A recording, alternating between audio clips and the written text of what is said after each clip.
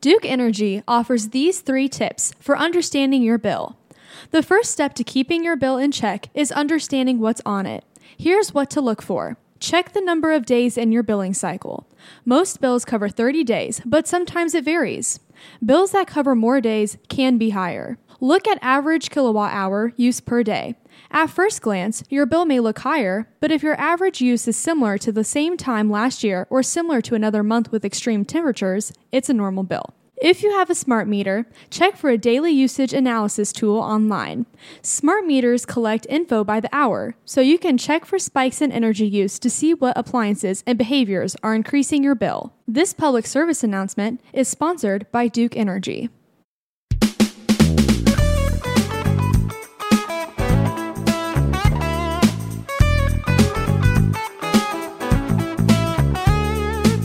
Duke Energy presents Connecting Counties with your host, Gus Piercy. A look at the economical, social, and educational decisions being made in Hendricks and surrounding counties and how they affect one another. And now your host, Gus Piercy. Thanks for joining us on Connecting Counties. I'm Gus Piercy, and my guest today is Mark DeLacy. He is the Vice President of Preservation Services with Indiana Landmarks, and we're going to talk about landmarks from a historical perspective. Thanks for being here, Mark. Yeah, glad to be here. All right, well, let's start with the obvious question. What is Indiana Landmarks?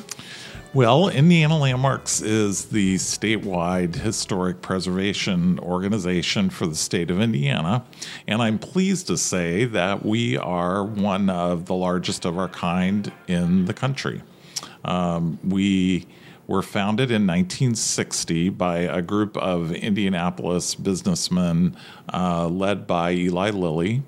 And he recruited some good friends and fellow businessmen, including Herman Cranert, for example, among others, to be a part of an organization that would work to preserve historic structures. And so that remains at the core of our mission. We do lots of other good things too, education and grants and et cetera, et cetera. But, at the core of our mission is working to preserve Indiana's heritage and the stories that go with that. And that's mostly in brick buildings? Mostly in buildings? Yeah, homes? Residences, downtown commercial buildings, farm properties. It's just a range of different building types and resources, bridges, train depots, whatever the case may be, that we're working on, that we have expressed interest from communities.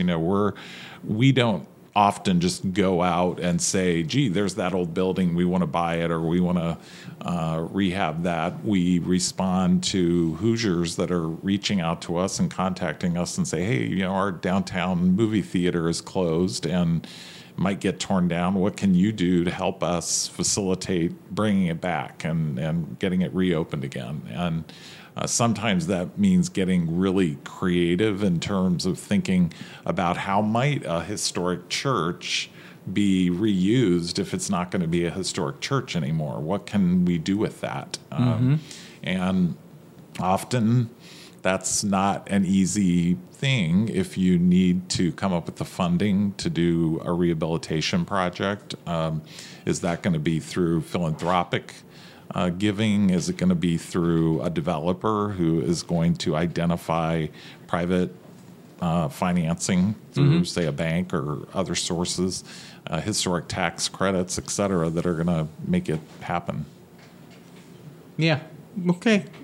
So it's a private entity? Yep. Okay. Yes, we are a private organization. Don't get any tax dollars. We don't get tax dollars. We have a large financial endowment that both from the beginning Mr. Lilly contributed to, and then other donors have since contributed to.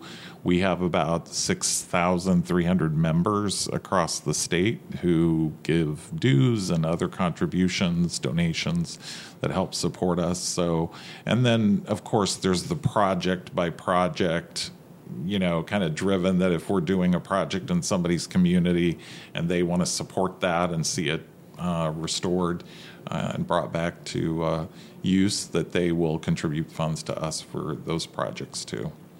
Now, when you talk about the number of ways that you help the state preserve, there are, a dozen different ways. Just as an example, we know each other because I met you at the Zionsville Village Residents Association, and they're getting ready to go on to a project where they're going to try to preserve the houses in the downtown village area, and they're doing something special, right? They're doing it with you're kind of like consultants on it. Is that correct? You're not actually heading up anything. You're just there to help guide them through this process where they're trying to turn it into a preservation district? Correct.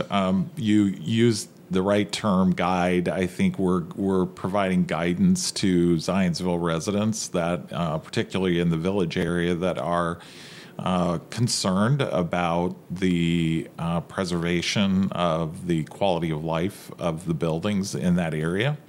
And so they asked us about the tools that they might utilize to go about doing that. And so one of those ways that they can do that, which doesn't take any, quite frankly, any financial resources, is to do something through their local unit of government, the city of Zionsville, and they can pass what's called a preservation ordinance that would create a preservation commission, which is like a plan commission or a board of zoning appeals. It deals exclusively with design review of what happens with buildings, demolitions, and new construction. Doesn't have to do with zoning or those kinds of issues.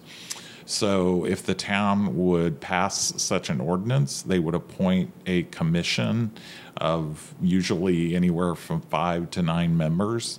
And then that commission would review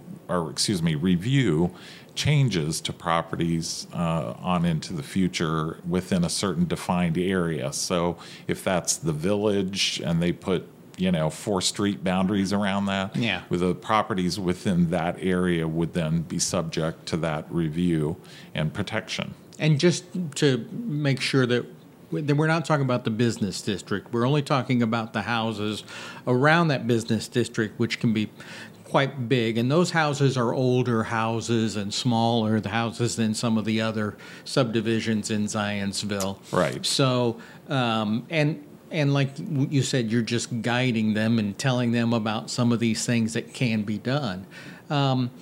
What else is on the Landmarks' mind right now? What is top of the chain, if you will? Well, I think one thing that affects a lot of Hoosiers all around the state is that Indiana currently lacks, this is kind of a wonky policy issue, but it's something that affects everybody, is that until a few years ago, Indiana had a historic tax credit that people could apply for to fix up income-producing properties in communities across the state. It was a 20% credit, so it would cover 20% of the cost of a rehab that somebody invested in. So if you put $100,000 into fixing up your downtown commercial building, you would get $20,000 back from the state of Indiana, often incrementally, not necessarily all at once, but you would get that money back. So when we get calls from people, which is probably the number one call we get at our office on a daily basis, which is, I have an old building. How do I pay for, its restoration or fixing it up? That was one tool we could certainly point people to say, hey, this is a program that's available to you. Well, the state of Indiana a few years ago did away with a number of tax credit programs, including the state historic tax credit. So I think 35 states in the United States have that incentive for the restoration of downtown buildings. Sure. And Indiana is lacking that now. So we would love to have a conversation with the state legislature about reestablishing that state credit, because it creates jobs, it creates reinvestment in communities. The state was only investing $250,000 a year into this program, which frankly is woefully inadequate. As some state, I think Kentucky invests like 25 or 30 million every year into their state tax credit program. So, we were way behind the curve. And so when Indiana replaced that program, they put in place instead a grant program, which sounds great, that it's now a grant program instead of a credit program. But what's happened over the two legislative cycles since they did that is that the funding has diminished considerably. And I think we suspected that, with each passing legislative cycle that might happen. Right. So, whereas a credit is something that they kind of are committed to, and you don't have to, put in a grant application to do it, right? True. And so, okay, let's talk about buildings and saving a building, like you mentioned, an old movie theater, for example. Why do we want to do that? Well, I think, first of all, historic preservation is often seen as, an embrace of the past. It's about nostalgia. It's about, I remember when I went there when I was, 13 or whatever. Right. And, we take the position that while some of us, myself included, come from an educational background of history, we love history, and that's what why we have a passion for doing this kind of thing, that's not exactly why we're in it. It's because of the future. If we're going to have these places around for the next generation and the generation after that, if we're going to be able to have special places at the core of each of our communities that Europeans do, for example, then they have to get old. They have to be given the opportunity to get there. And we as Americans, I think, have been for generations past wedded to this idea of progress. And if we don't have continued growth and new construction and et cetera, that somehow we're failing as a society. And so I think that if we can put that same level of commitment and investment into our historic downtown areas and historic neighborhoods that surround the downtown areas, that I think what we'll find is that our society will be richer as a result of that. That not only do we have touchstones of the past, but they also create interesting, exciting places to interact with on a daily basis. So if you want to go to a brew pub at the end of the workday and it's in the Slippery Noodle because it's built in the 1850s in downtown Indianapolis, that creates a memorable experience for you, that you aren't just heading to the nearest strip center for something similar. So again, we're creating those unique experiences that I think are more memorable in our lives when it comes to the end. That when you went to New York City for a vacation, where did you go visit? What were the places? Oftentimes they're historic buildings. You go to the Empire State Building, you go to, whatever. So I think we're just trying as a movement to create places that are significant in people's lives today and for the future. Success stories like downtown Zionsville, the village. I can think of another one, and I don't know if Indiana Landmarks had anything to do with it, but I just got done doing a story about the art craft in Franklin. We did. That is a huge success. It is. And, Right the Franklin Heritage that took on that project when it was started had long been an advocate for preservation in Franklin. But that was just a watershed moment for them, I think, as not only as an organization, but you're right, for downtown Franklin altogether. And, it was kind of a nice downtown area, Courthouse Square, et cetera, as it was. But with that investment, it brought so many people downtown on a regular basis than it had been before, that it then created spin-off businesses like restaurants and other shops that people came to experience. And so the Artcraft has been, I think they get something, it's almost kind of crazy. They get like anywhere from 300 to 500 people a night on the 3 to 4 nights that they operate each week. And, that is amazing that they have that kind of economic impact on the downtown. So we, just as an example, when Franklin Heritage got started on that project, they needed the money to A, acquire the building, and B, do some immediate stabilization work. Let's just recap. Artcraft is an old movie theater. Correct. And a classic movie theater, and it has been restored to a classic movie theater, and they play old movies 10 years or older, and they do attract, and they have a lot of community events in there too, and it's just off the square. Right. And so, but when they were, looking at that as a project to start off with, there was a structural beam that was in a state of failure, and the building commissioner for Franklin was condemning the building. So we almost lost the Artcraft, and they came to us, and we gave them a loan that enabled them to purchase the building and stabilize that structural beam that then kind of got it off the condemned list in the city, and then gave them the time that they needed to raise the money to restore the building, to put it back into use, which that's been a years-long process for them. But they were successful in paying back our loan in a few years after that, and have been wildly successful in 2002 area. Well, timeline. I think it was around 2003. Okay. Yeah. It was shortly after I started working with them on that. So that's another one great, good example. Yeah. Yep. So is there ever a building that is beyond saving? Yeah. Here's what I wonder, because I think this is a problem. Asbestos.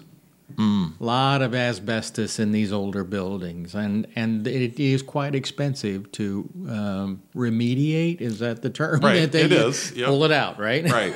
But the important thing to understand about asbestos and other challenges, lead, whatever the case may be, is that whether you're rehabbing the building or tearing it down, you still have to remediate. So, in other words, you have to take the asbestos out of the building before you demolish it. You just can't let it fly or lay on the ground. So, they have to go in and take all of it out anyway. So, if you have to take it out to get rid of it, let's see if we can then save the building once the asbestos is out. Excellent.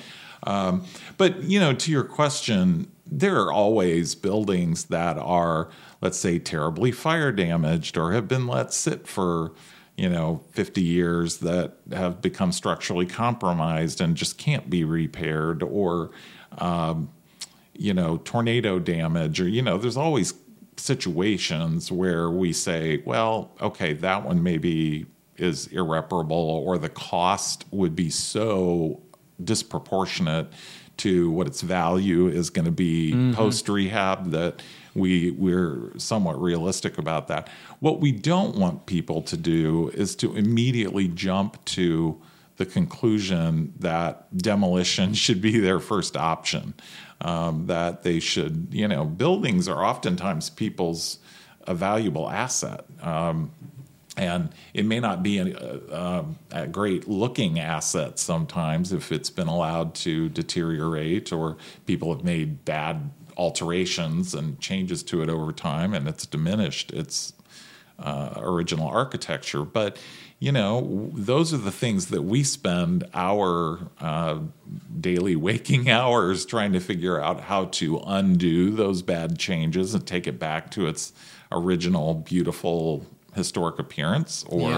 And then the challenge becomes, well, how do we pay for that? Where do we find the money to do it? How do we help a homeowner or building owner figure out where to come up with the money to do it? So, we're just there to serve as a resource to people if that's something that they think that they're interested in, or how do we go about finding a new use for a building that's gone vacant? We are happy to come out and arrange for a meeting and sit down with them and start that conversation. And what is that look like? What does that look like when people say, I think Indiana Landmarks might be able to help us? And they call, and what do we say? Well, the first thing is to meet, to have a conversation and determine what the facts are. What is the condition of the building? Take a look at it? Yeah, we often make a site visit and check out the conditions. If we think that it's a building that's worthy of preservation and worthy of our time, then we will certainly tell that to the owners or say city officials or whoever that's contacted us, and begin to develop a strategy. Very often the first step in that strategy is to determine conditions and to determine cost for rehabilitation or stabilization at the very least. And so if we're working with a local group or a local government, we'll often make a grant to them.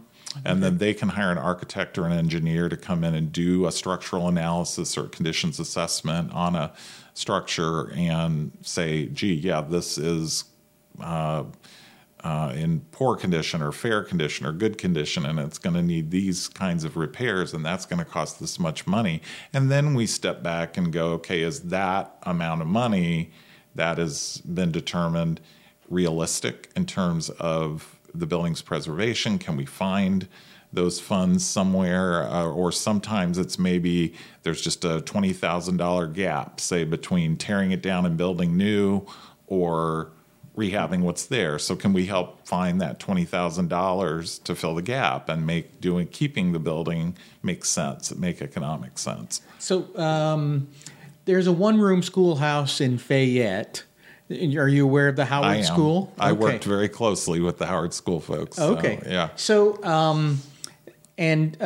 that, from the pictures that I saw when they started that process, it was in horrible shape. So I guess my moral is that, the idea, it can look really bad and it can still be pretty well saved. Exactly. And now that's a one-room schoolhouse that brings kids in, and it's just a very popular place to have. It's so small, but it had pigs in it. Right. It was part of that farm operation, and the man generously donated the parcel of property with the school on it to that group. Yes, I helped that group virtually from the beginning. I remember when it didn't have a roof, and it was basically just the four walls that were standing that was left. That building had not been used as a school since 1916. Oh, wow. So if you think that it was, the mid-2000s when they got started on that project. Yeah, right. It had been vacant for a long time, and what was fascinating, what I loved, was at the dedication when they were done and ready to open it to the public for viewing. There was a lady at the dedication ceremony who I believe was the last living student who had gone to school there. So I think she was like 104. It was great, and she had she was sharp as a tack and had some great stories. But she had been, I think, went to school there like 3 years or something, and then they had built a new school.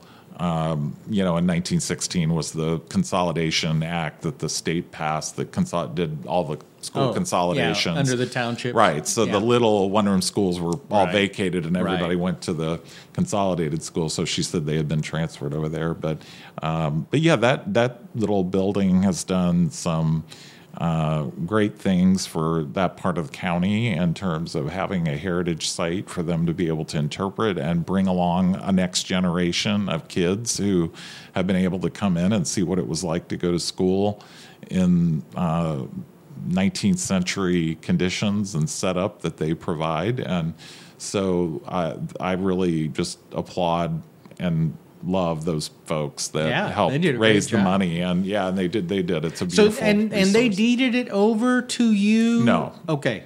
No. So we hold a preservation easement on the building. So nothing can happen to that building without your okay. Right. Exactly. Okay. And so I don't want to go too deep into that because that's pretty much weedy stuff. Right.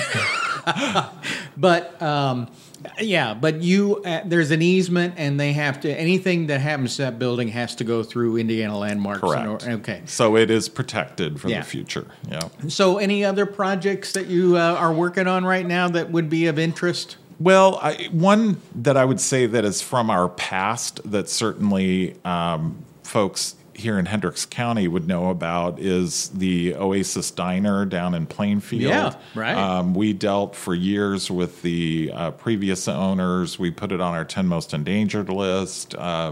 We ended up with the owner previous to us. He generously agreed to donate it to us if we would relocate the diner off of its site on US 40 to its current site along US 40 in the downtown area of Plainfield. Correct. And so we did accept that. We owned the diner briefly and paid to relocate it to downtown area, and then sold it to the two guys that own it now and that did an outstanding job restoring it. And it's, I think, an attraction, a draw for downtown Plainfield now. I think so too, in their historic district. And I think that it's projects like that we, so we do everything from, homes from the early 1800s through, mid 20th century structures like a diner like that. So, one of our biggest projects years ago was the West Baden Springs Hotel down in southern Indiana, West Baden, French Lick. Yeah. That was another partnership with the Cooks, because ultimately, while we owned the building for a number of years, we sold it to an LLC that the Cooks basically control, and they invested hundreds of millions of dollars into the Springs Valley and restoring that building, and then buying and restoring the French Lick Springs Hotel, and then building a casino.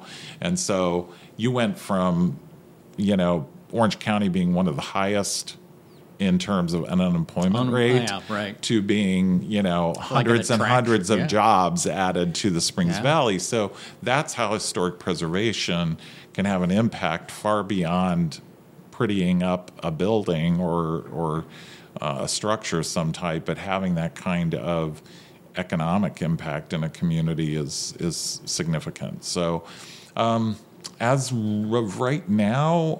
what's on your top 10 endangered list? Well, it's interesting. I can't reveal this right now because we're in the midst of developing our new one, which will be announced in April of 2020. But one that's on our list right now that is a little outside of the immediate listening area, perhaps, but up in Pulaski County, which is in northwest Indiana, there is in the town of Winnemac, the commissioners had been pondering demolishing their courthouse.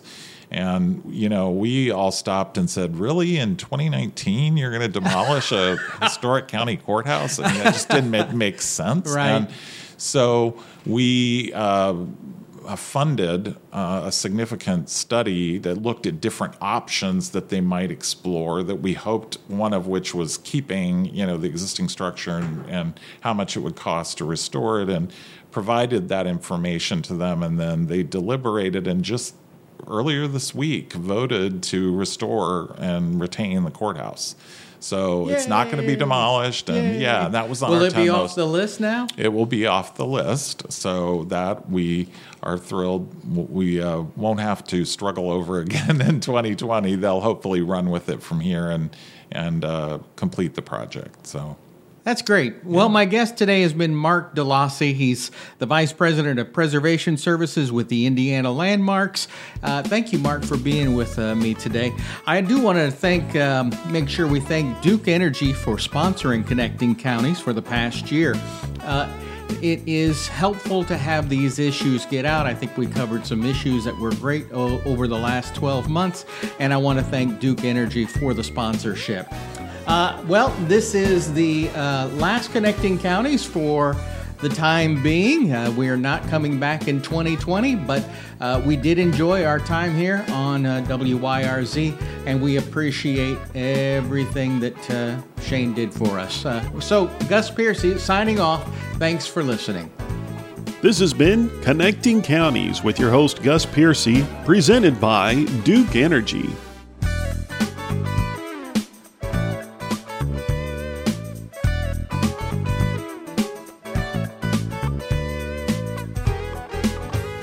Duke Energy says in the event a customer is unable to pay a past due bill, customer service specialists are available to discuss a customer's situation and provide assistance to meet the customer's specific needs. And customers who have more than 12 months of usage history at their current residence may qualify for one of the billing and payment plans that gives customers the option of levelizing monthly payments. Residential customer service specialists are available Monday through Friday, 7 a.m. to 7 p.m. by calling 1-800-521-2232.